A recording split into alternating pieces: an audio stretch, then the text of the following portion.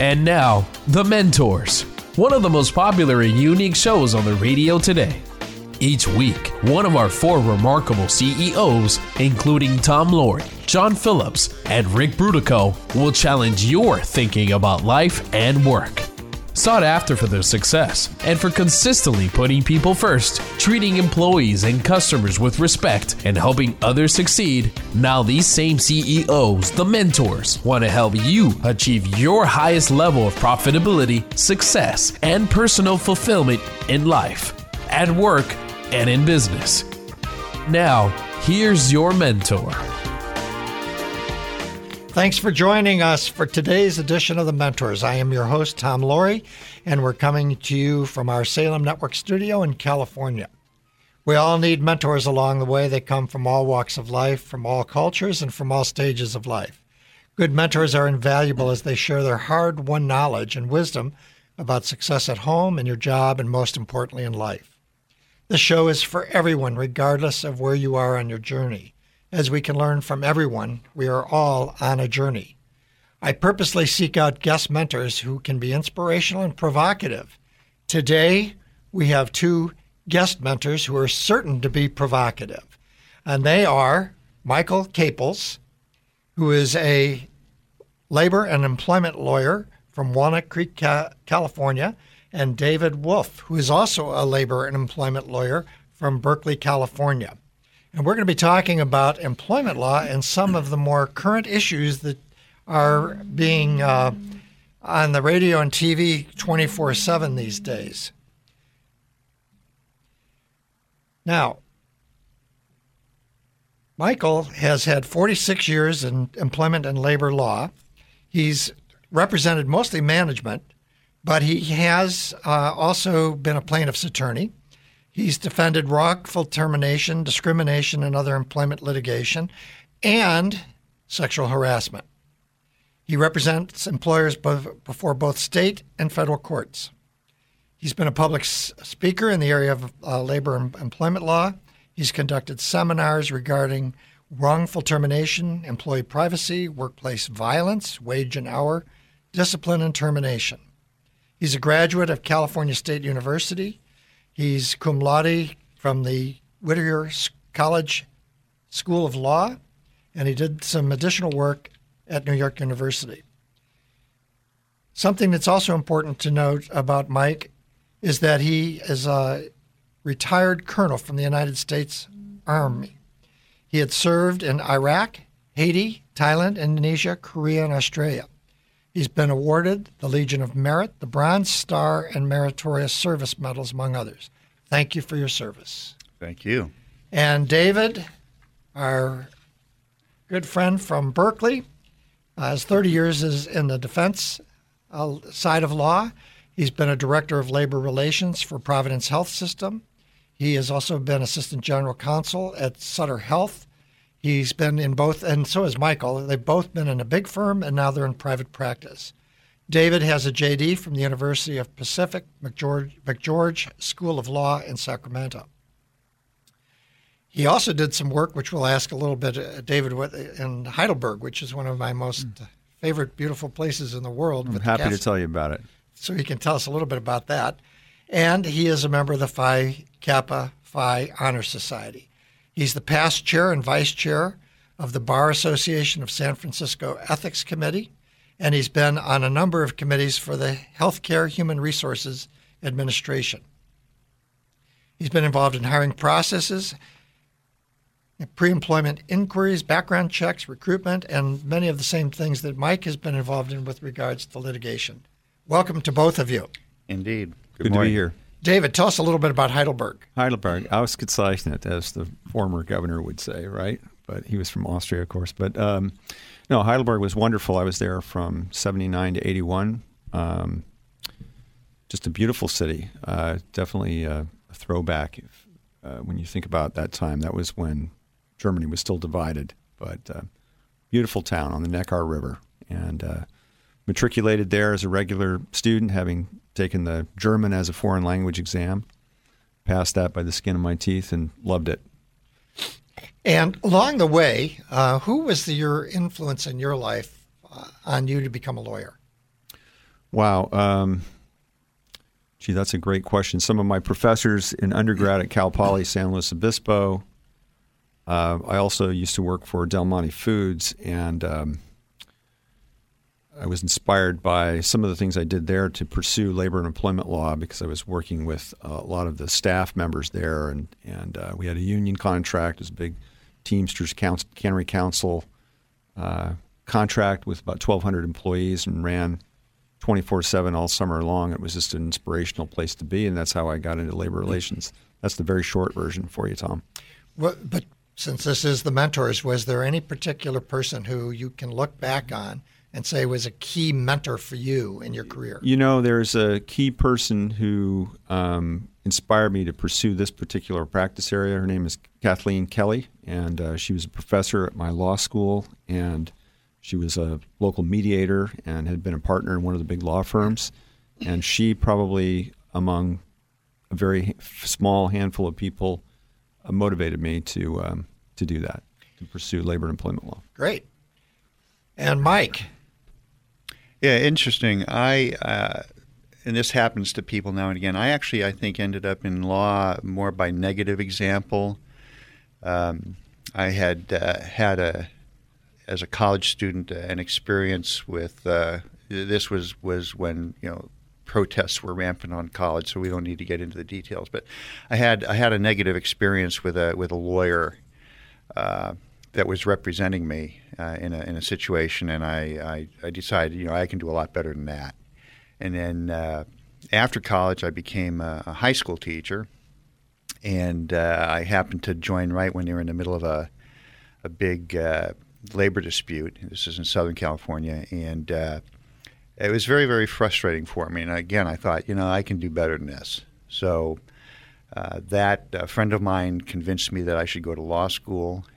He had also become a labor lawyer, and I was already predisposed to the labor and the employment. So here I am, 37 years later. And if I came to you as a younger person in college and asked your advice on going into the field of law, what would you tell me? You're nuts. No, I'm kidding. The field of law is really, really diverse. So, if somebody comes to me, and they do this regularly, even my own children, then we have to talk about what it is that interests them, what is it they find fascinating about law, because there's a very, very different lifestyle, different kinds of pressures and things that are attached to, for example, if you're going to be a criminal defense or prosecution lawyer versus being a civil litigator. There's very different between being a civil litigator and an M&A, mergers and acquisitions attorney, or between being an M&A attorney and being a trust and estates attorney. So just have to find out where they want to be. And different personalities thrive in those different practices. Well, that's and I've worked with lawyers of all different stripes across the board. Some really good ones, law. I think. It's a lot of good lawyers. Anyways, we're going to come right back in a minute, and we're going to be talking about what has changed in the practice of law since you guys first got involved. Hello, I'm Mike Lindell, the inventor of MyPillow, and like all of you out there, I had problems sleeping. Pillows would go flat, I would flip-flop all night long, I would wake up with a sore neck, maybe a headache, or feel like I needed a nap even though I slept 8 hours. When I invented MyPillow, I wanted it to where you can move the patented fill to give you the exact support you need as an individual, regardless of sleep position. MyPillow will get you into that deep sleep faster, and you will stay there longer. It's not about how much time we spend in bed, it's about how much of that quality sleep we get. I do all of my own manufacturing right here in the United States. I have a 10-year warranty. You can wash and dry MyPillow, and I give you a 60-day money-back guarantee, so you have nothing to lose. And here's my best offer ever. MyPillow is now offering 50% off their 4-pack special, plus free shipping. Go to MyPillow.com or call 1-800-890-6632, 1-800-890-6632, and use promo code MENTORS. That's 50% off plus free shipping. Don't delay. Order now. In classrooms across America, students are not learning the same history you did. Last year, McGraw-Hill apologized for calling slave trade immigration, and a popular world history textbook devotes a full chapter to Islam and Muhammad, but only a few sentences to Christianity and Christ. Recent federal testing shows students are far worse in knowledge of U.S. history than in math. Only 12% of high school students are proficient in U.S. history. Today's history textbooks not only fail to engage, they favor political correctness over true history. This is a serious problem that has a far-reaching impact on our culture and our future. What are your kids and grandkids learning? At CatholicTextbookProject.com, you'll find fresh, accurate, engaging history textbooks. Used in Catholic schools in more than 60 dioceses, these textbooks are highly praised by all, even award-winning secular university professors. Go to CatholicTextbookProject.com to find out why. And now, back to the Mentors, where remarkable CEOs challenge your thinking about life and business. This is Tom Laurie, and we're back again with David Wolf and Michael Caples, two expert lawyers in the field of employment and labor law. And we're going to be talking about the changes that have occurred in the legal profession over the last, what for you, Mike, it must be 100 years or so. It just feels like it. And we will, in a few minutes, be talking about some of the issues that are currently making the headlines in employment law. I want to go to David. I think it's 68 years between us, Mike. Is that it? 68 years of law practice, and so feels like 68 by now we years should be getting myself. it right. But it's still a challenge. I have to say, it's a challenge. That's why they call it practice. I admit that it's a challenging field. Well, David, you were telling me at one time we were talking about all the changes and how things have changed, particularly with the digital gig economy and the things that we're seeing with Uber and whatever. Yeah. I mean, it's changed so much. I mean, in the back in the days before the internet, just finding what the law was when a client had a problem was a big part of the work that you did. And you do opinion letters, especially if you were at a big firm. You would write up a legal opinion, trying to give the client some succinct advice about their problem, and you spent a ton of time just researching what the law was and trying to put it in a cogent piece of written material for the client. Then the internet came along, and then just this incredible information availability surge that I joke around and we call some of our clients Google lawyers. No offense to any of you clients listening, but it's like they can look up on Yahoo, Google, Bing, whatever, and they can come to your office or call you on the phone, and they've already got like 90% of the answer, and they want you to just give them what they need to move forward. I'm exaggerating maybe on the percentage. Mike's looking at me here askance, but it's just changed so much that I'd say analogizing to healthcare, it's the acuity of the patient is much higher now, and the practice is much more difficult in terms of getting business and being able to provide a service for your clients. And I think we're still litigious. I mean, I worked for the Judicial Council too for a few years, and Tom didn't mention that before. But I think at any given time in California, there are about 10 million pending cases, from traffic to the most complex litigation on any given day. And so I could go on forever, so stop me. Well, and Mike, what would you say about the differences since when you first started in law? Well, I agree with what Dave said. When I started, we still had. In fact, we were just starting to get faxes. With that really slick, crappy paper. Oh, I said that on the radio. But anyway, I think the technology is a big one, and it has come in phases. And one of the effects of the technology is that there has been an increased lack of patience on the part of clients and senior attorneys who are trying to please clients. And as David said, where you used to be able to just reflect a little bit and really structure an answer to a problem, now people don't understand that that's actually a good thing. So they want, they send you the question and they want the answer, 48 nanoseconds later. The internet has just exacerbated that. So that's one big thing. And then I think the other is civility. civility in our practice in the area of law has just really, really gone downhill. So much so that courts are putting together specific programs to address it. And why do you think the civility has gone down? A lot of reasons, I suppose. I think part of it is the risk. There's so much at stake, particularly, and I don't know that they see this in the criminal bars much, but they might. My twin brother's a criminal lawyer, and he could speak to that. But in the civil arena, there is so much at stake.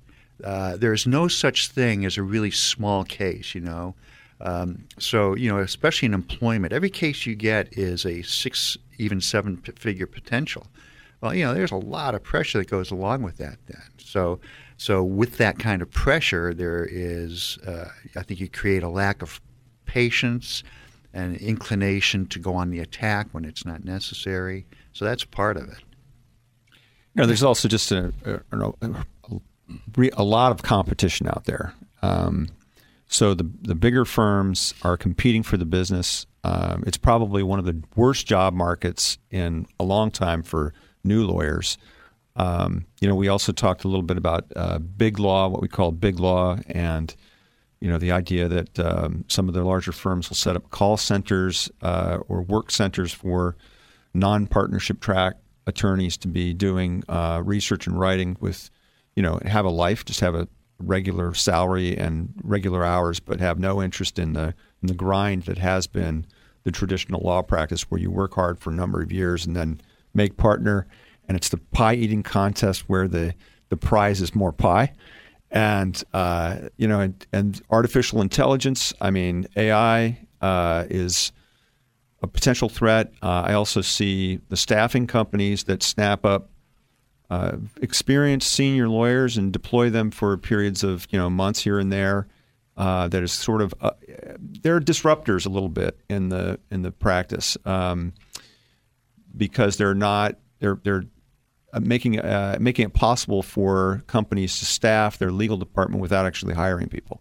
So and not having to go to a big firm where they pay more. So there's a lot of pressure. Just the various internet-based services that provide, wills and trusts and the sort of thing that you see advertised, in the media. So it has changed a lot. Now, you had mentioned in a previous conversation about how the railroads changed the practice of law back in the late 1800s. A lot of law based off of what happened with railroads, which was a disruptor in the economy. Right. And now we have things like Uber, and there's all these disruptive forces. So you've talked about the Google client, but you also have a situation where the practice of law, we talked about the practice of ordinary, but now you've got all this other stuff where there may not be case law, I guess. Well, I suppose it's a possibility. When we talk about Uber and Lyft and just some of the companies that are really changing the way business is conducted, you think about the local utilities commission or the issuance of taxi medallions in San Francisco and all that stuff.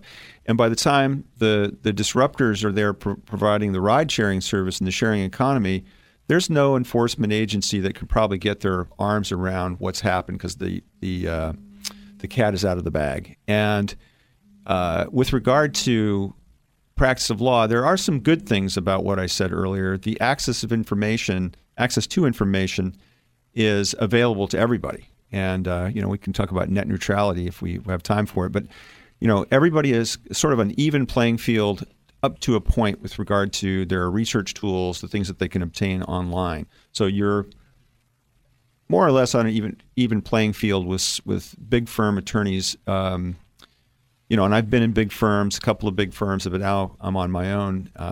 And so there's a bit of a challenge in being able to do battle with, the mega firm. Great stuff. After the break, we're going to come back and we're going to get in some of the details of some of the more important, I don't want to say less important, more important, but the issues of the day, which are filling the airwaves with issues around harassment and discrimination. We'll be right back. This is Tom Laurie for The Mentors. Americans have been traveling down the health insurance highway for decades. But lately, it's been taking us to places we don't want to go. For Christians, it's hard to know which road to take. Or is it? Samaritan Ministries provides a different direction, a biblical path for their members to pray for each other and share financially in each other's medical needs. This idea that Samaritan has adopted from the book of Acts should permeate all parts of our lives, not just health sharing. We, as a body of believers, are living out New Testament Christianity. This is what God intended for the church. Looking for a new direction for your health care? Join the hundreds of thousands of Samaritan Ministries members who are faithfully sharing millions of dollars in medical needs each month. For more information, visit us online at SamaritanMinistries.org. That's SamaritanMinistries.org. Are you struggling with how to practice your faith at work? Get answers to your questions and much more on the Catholic Business Journal, focusing on careers and business with a Catholic perspective. That's CatholicBusinessJournal.biz. The Catholic Business Journal, generating a return on principle. CatholicBusinessJournal.biz. CatholicBusinessJournal.biz. Do you want to make a living and live a meaningful life? Is it possible to be financially successful while making a positive difference in the world? Chris Lowney, author of the best-selling business classic Heroic Leadership and popular speaker on topics of leadership, corporate ethics, and decision-making, shares with you his 10 simple daily habits to building a better life and world and how to implement them in his new book, Make Today Matter. Some of these habits include don't win the race, give away your sneakers, be more grateful, and control the controllables. Make Today Matter is a 2018 Distinguished Favorite Book in the Independent Press Awards and makes the perfect gift for anyone in a time of transition, graduating high school or college, beginning a new job, or entering retirement. No matter where you are in life, it is never too late to make today matter. Available everywhere books are sold. Underwriting in part by Catherine Andes, owner of BetterWebSales.com. We help small and medium businesses improve their web sales and web traffic results. That's BetterWebSales.com. BetterWebSales.com. And now, back to the Mentors, where remarkable CEOs challenge your thinking about life and business. If you've just tuned in, you can listen to the entire show and previous shows by going to thementorsradio.com, thementorsradio.com. And remember, you can take the Mentors with you wherever you go. You can find us at the website, on Facebook, iTunes, and on podcasts. We're talking with David Wolf and Michael Caples, two experts in the area of employment law and labor law. And we were just talking about the changes in the practice of law since they first started. And we're going to switch gears a little bit and get to one of the hot subjects that is currently filling the airwaves and the newspaper headlines, and that is the issue of harassment.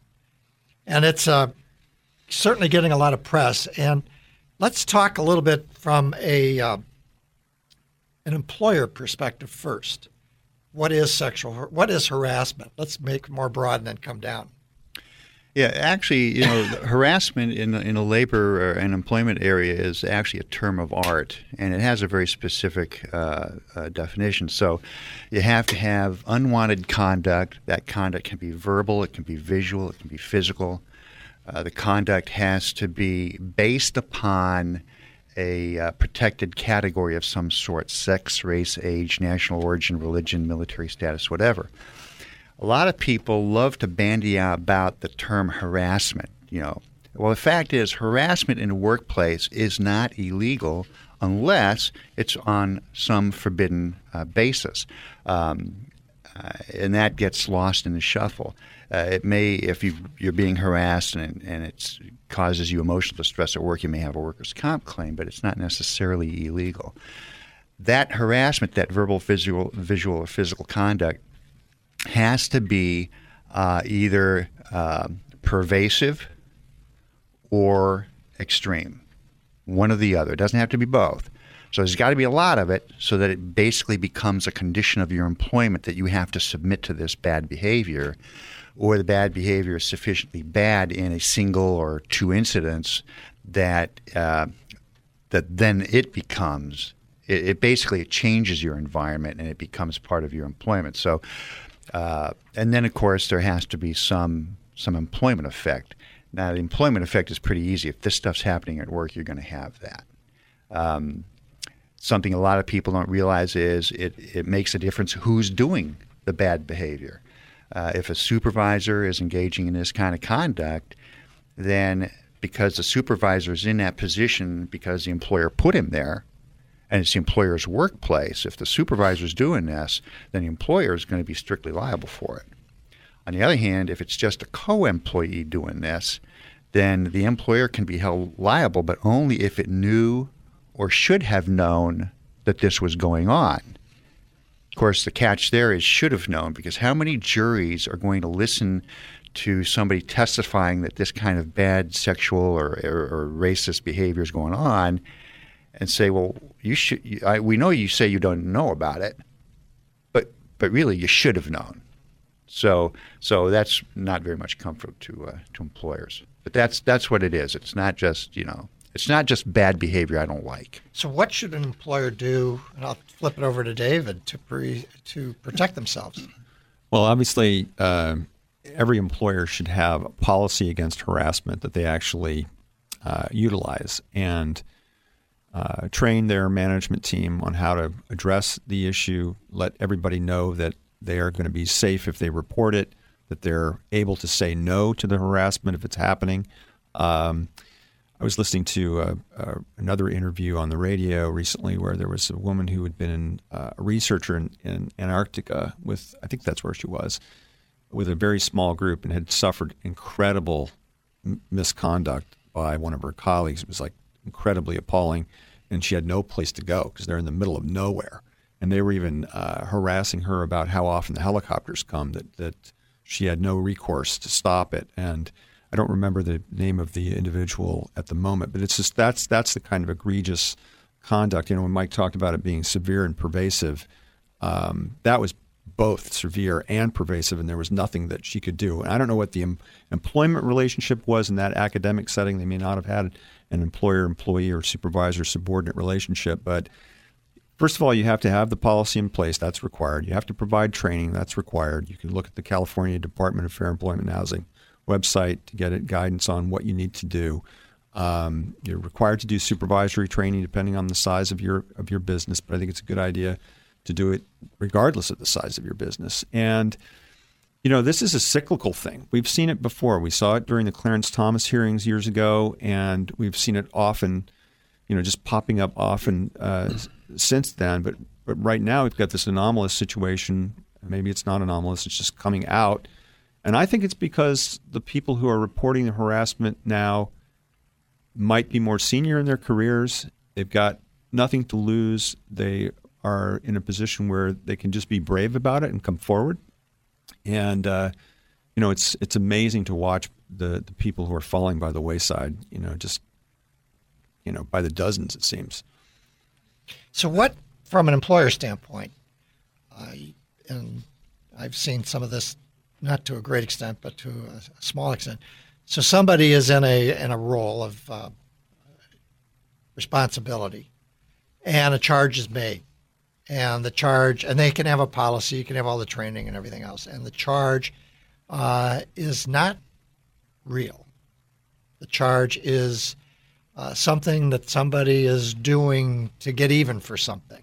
Maybe right. The employer is increasing the discipline in a department. Mm-hmm. And this happened in a company I ran where some employee, when this started to complain about the supervisor, and used the charge of discrimination or harassment. Well, they can be in big trouble. There's a fairly recent Court of Appeal case on that.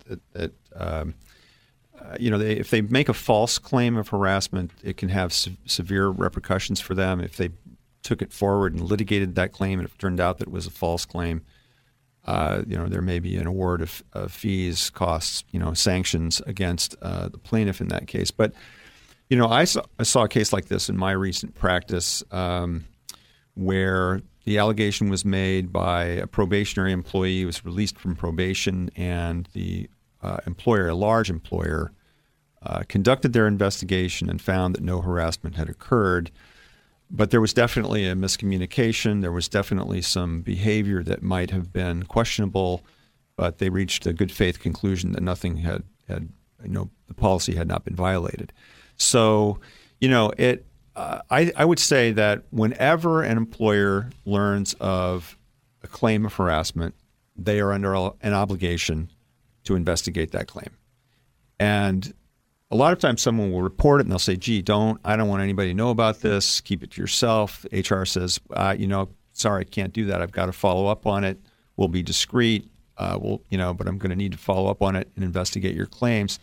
And that's when the ball starts rolling. Now, I see some employers overreact and do things that are extreme, and others can deal with the problem prudently, efficiently, and it's important that they are mindful of their obligations vis-a-vis the person who's complaining, the victim of the harassment. I still see situations where somebody who's the victim of harassment getting moved instead of the harasser, and that is still not the way to go. But there's a lot that can be done, but once the claim is out there, the employer is obligated to look into it. And the employee, Mike, well, I think let's go to break, and then we'll come back, and this is Tom Laurie with the Mentors with Mike Caples and David Wolf, and we're going to come back and talk about sexual harassment.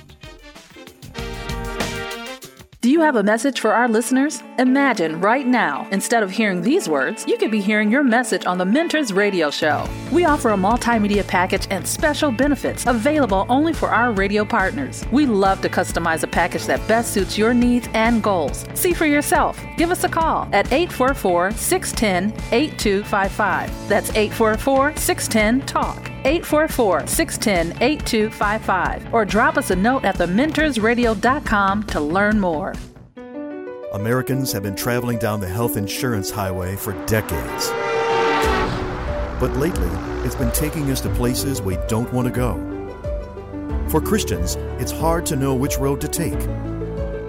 Or is it? Samaritan Ministries provides a different direction, a biblical path for their members to pray for each other and share financially in each other's medical needs. This idea that Samaritan has adopted from the book of Acts should permeate all parts of our lives, not just health sharing. We, as a body of believers, are living out New Testament Christianity. This is what God intended for the church. Looking for a new direction for your health care? Join the hundreds of thousands of Samaritan Ministries members who are faithfully sharing millions of dollars in medical needs each month. For more information, visit us online at SamaritanMinistries.org. That's SamaritanMinistries.org. Do you have a message for our listeners? Imagine right now, instead of hearing these words, you could be hearing your message on the Mentors Radio Show. We offer a multimedia package and special benefits available only for our radio partners. We love to customize a package that best suits your needs and goals. See for yourself. Give us a call at 844-610-8255. That's 844-610-TALK. 844-610-8255. Or drop us a note at thementorsradio.com to learn more. And now, back to the Mentors, where remarkable CEOs challenge your thinking about life and business.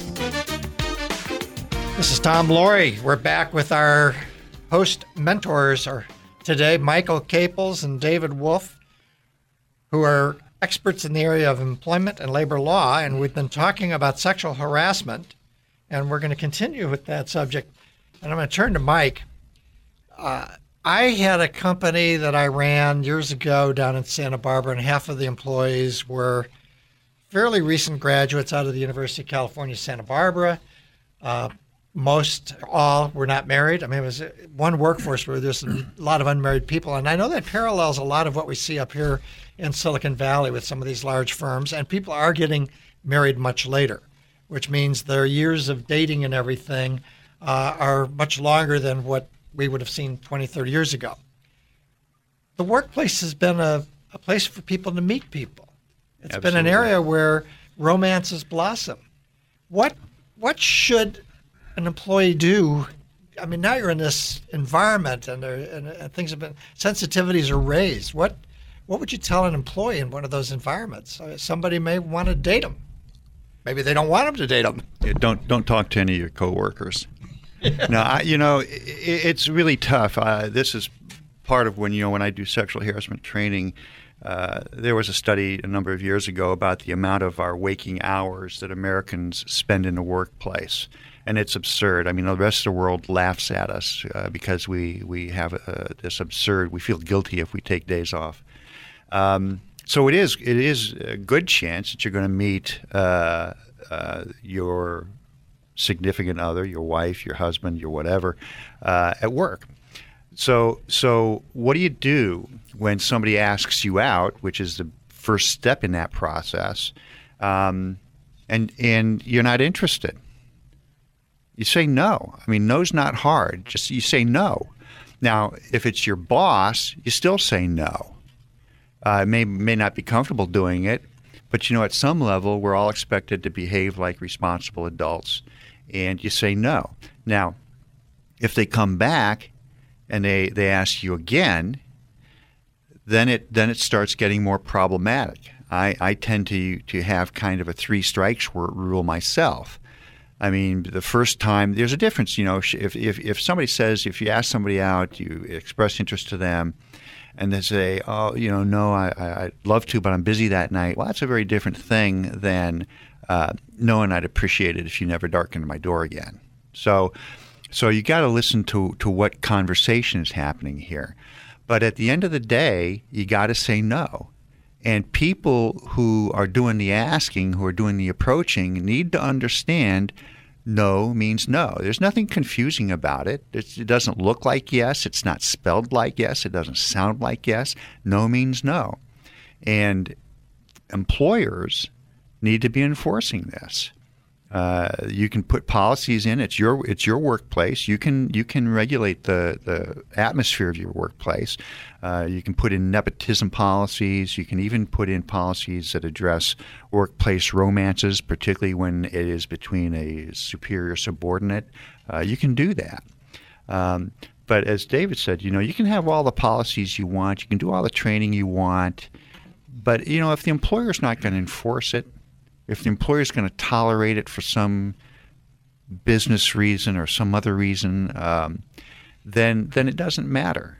So saying no is the first thing. If it happens, if you feel like you've been harassed, you need to bring it to the attention of the employer.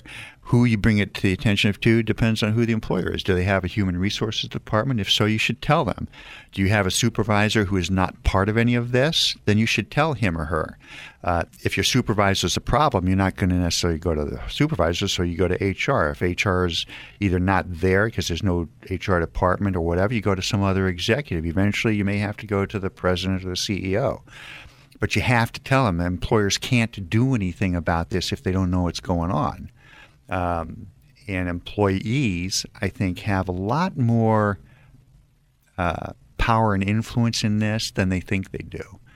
We're learning this now. Sexual harassment is a very scary thing to be accused of. And as you mentioned, bogus claims are made all the time. I mean, I've seen it. I see it all the time. So employers need to take it seriously.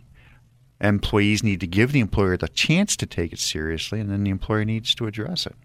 So I read or heard last week that one of the major tech employers here in Silicon Valley has told all of its employees, and it's got a very large workforce, I won't name them, but they have to report, I think, to HR if they're having a relationship with another employee within the company. It's got to be made known.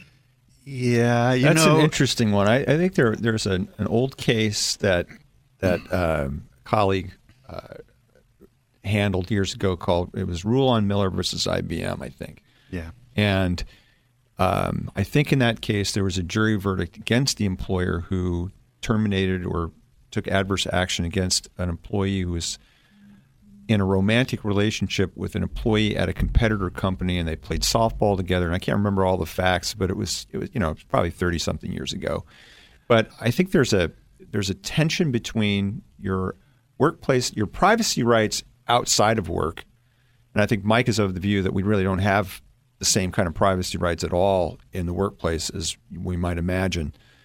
But I think in that case, the employer might be going too far, but they're asking for sort of a voluntary report of such a relationship. I mean, the problem with these relationships, and Mike, you can talk about this, I'm sure you've seen this as well, is when they go bad, that's when trouble crops up, because there may be a perfectly consensual relationship, and if it's out of sight of the coworkers, they don't know about it, so they're not offended by the interaction between the couple at work because they're keeping it outside of work. That can be a successful relationship that doesn't upset anybody's apple cart. But the minute the relationship goes bad and the minute there's tension between the two that has an effect in the workplace, then it's a serious problem. It can be a serious problem. Let me jump in on Rulon Miller, because that was a very different set of facts. That was an IBM employee dating a former IBM employee who was now with a competitor. Right. And there were trade secret concerns, and whether they were legitimate or not doesn't matter. When you have two current employees dating, I would be troubled by a policy that says you have to. Because if there's that policy, I don't think it's a voluntary report. I think because presumably there's discipline if you don't. Otherwise, they wouldn't use the word "have to." So, I think that's a very problematic thing, because there is a constitutional provision in California, labor code also provision, right to privacy. You can't take adverse actions against employees for off-work conduct that is not illegal. Dating somebody so far is not illegal. Now, they can take that conduct and they can drag it into the workplace if they start, whatever. They start doing kissy faces, or, they're somehow showing favoritism, which would more likely be a supervisor thing. But they can take their outside conduct and they can bring it into the workplace. Now the employer can do something about that. But if it's just whether it's sub rosa or not, even if people know they're dating, if this is not manifesting itself in the workplace, the employer needs to stay the heck out of it. If it's a supervisor subordinate dating, that's a whole different program. And David, real quick, we're in the holiday season, and there's a tradition called the Christmas party. Oh gosh, yeah. And I heard, don't go. I'm kidding. You can go, but just behave yourself. Behave yourself, right? Well, I heard one company will not have an open bar, and there's a lot of things going on under this curtain of that we have on what's going on today in the workplace. But a 1 drink maximum. There you go. Well, I hear a lot of people they get inebriated, and then other things happen. Right, and that is a trap for the unwary, and there's potential liability there. One of the great research questions is like that the vendors use is like, is there any liability for a social host? Usually there is not. And if something bad happens at work, there might be a workers' comp claim, there might be a more serious claim. It's certainly something that should not happen. It's like what happens at the Christmas party does not stay at the Christmas party, so or whatever holiday party, whatever we're calling it these days. So I would say employers and employees beware, and you don't have to put up with the bad behavior. As we said before, you can always say, knock it off, stop, don't do that. Remove yourself from the situation, report, and once you do report, there's going to be follow-up in the form of an investigation. So, okay. If you've ever thought about what you should do if you need a lawyer, come back after the break. Hey, there's something new for you at the mentorsradio.com website, a new special offers page. There you'll find unique offers available only to our listeners, you. For example, have you ever wondered if a career coach could help you get to the next level? Find out. For a limited time, a superb career coach is offering you a free session. The offers change all the time, so bookmark thementorsradio.com. That's thementorsradio.com. Thementorsradio.com. There's a new book out that will open your eyes in ways you never expected. It's called Bully of Asia by Stephen W. Mosier, a critically acclaimed author and internationally recognized authority on China. In Bully of Asia, you'll find insightful and timely commentary on the economic and geopolitical rise of the People's Republic of China. You'll learn what China's aspirations for resurgence and hegemony mean for America and the free world. Bully of Asia is a must-read for anyone concerned about China's growing power and influence, and the threat of an increasingly aggressive and militaristic China poses to Western democratic values. To get your copy of Bully of Asia, go to bullyofasia.com. That's bullyofasia.com. Find out why China's dream is the new threat to world order. bullyofasia.com. Underwriting in part by Catherine Andes, owner of BetterWebSales.com. We help small and medium businesses improve their web sales and web traffic results. That's BetterWebSales.com. BetterWebSales.com. Do you want to make a living and live a meaningful life? Is it possible to be financially successful while making a positive difference in the world? Chris Lowney, author of the best-selling business classic Heroic Leadership and popular speaker on topics of leadership, corporate ethics, and decision-making, shares with you his 10 simple daily habits to building a better life and world and how to implement them in his new book, Make Today Matter. Some of these habits include don't win the race, give away your sneakers, be more grateful, and control the controllables. Make Today Matter is a 2018 Distinguished Favorite Book in the Independent Press Awards and makes the perfect gift for anyone in a time of transition, graduating high school or college, beginning a new job, or entering retirement. No matter where you are in life, it is never too late to make today matter. Available everywhere books are sold. And now, back to The Mentors, where remarkable CEOs challenge your thinking about life and business. If you just tuned in, we've been talking to Mike Caples and David Wolf about employment law, sexual harassment, a little bit around discrimination. If you've missed any of the show, you can always find us online at thementorsradio.com, and you can listen to us on iTunes and in podcasts. So now I am an employee and I'm in trouble for whatever.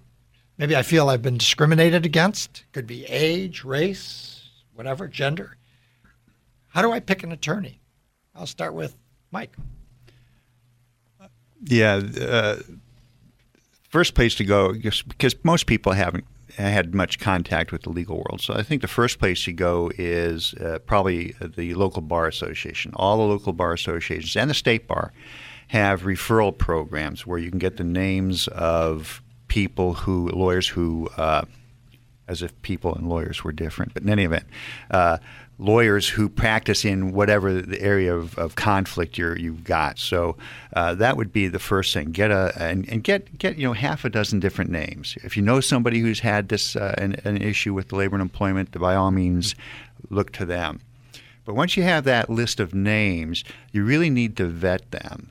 You want to make sure that they've been practicing for a little while, because all labor and employment cases ultimately that's the end of the road, end up in trial. So you want to make sure that the person has labor and employment experience.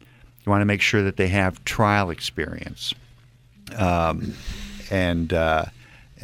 You also need to make sure that this is a person that you can live with. So you need to interview the attorneys. This is a person whose demeanor, whose manner, whose presence is something you can live with for the next anywhere from 2 to 5 years, because you're going to be spending a lot of time with this person. And probably more than you anticipate, and just look at lawyers. We sell our services. We're no different from the plumber or the electrician, and we should be treated the same in terms of whether you hire us. So. We're not treated as well as the plumber and the electrician.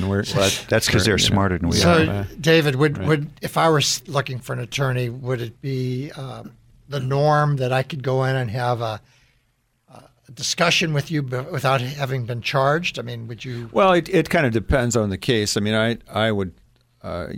I've given away so much free legal advice.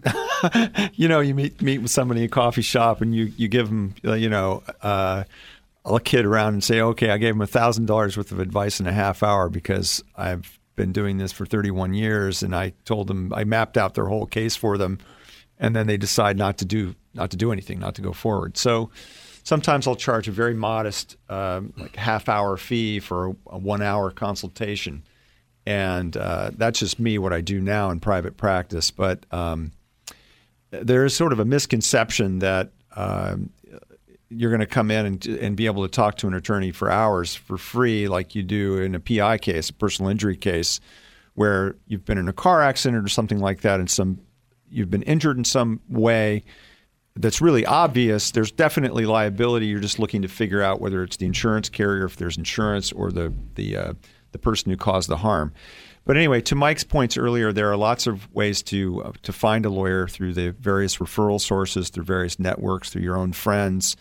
And the State Bar and the County Bar Association are always good places to go. Or for example, the Bar Association of San Francisco website, or Alameda County, Contra Costa, wherever you happen to be. And real quick, if somebody in our listening audience wants to contact you, how would they do that? They could go to the State Bar website, just put State Bar CA, put that in, go to attorney search, and then put in our names, either one of us, David Wolf or Mike Caples, Wolf WOLF, or Caples CAPLES, and you'll find one of us in Berkeley, that would be me, and Mike in Walnut Creek. Thank you. Indeed. Time has gone by. I've really enjoyed it. Thank you very much. You've been listening to The Mentors, and we've been talking about employment law, and particularly we've been talking about the issue of sexual harassment. Join us next weekend at this time for the next edition of The Mentors, or listen to us on thementorsradio.com. Until next week, on behalf of Rick Brutico, John Phillips, I am Tom Laurie, urging you to be all that you can be and to keep the candle lit for those who struggle in the darkness.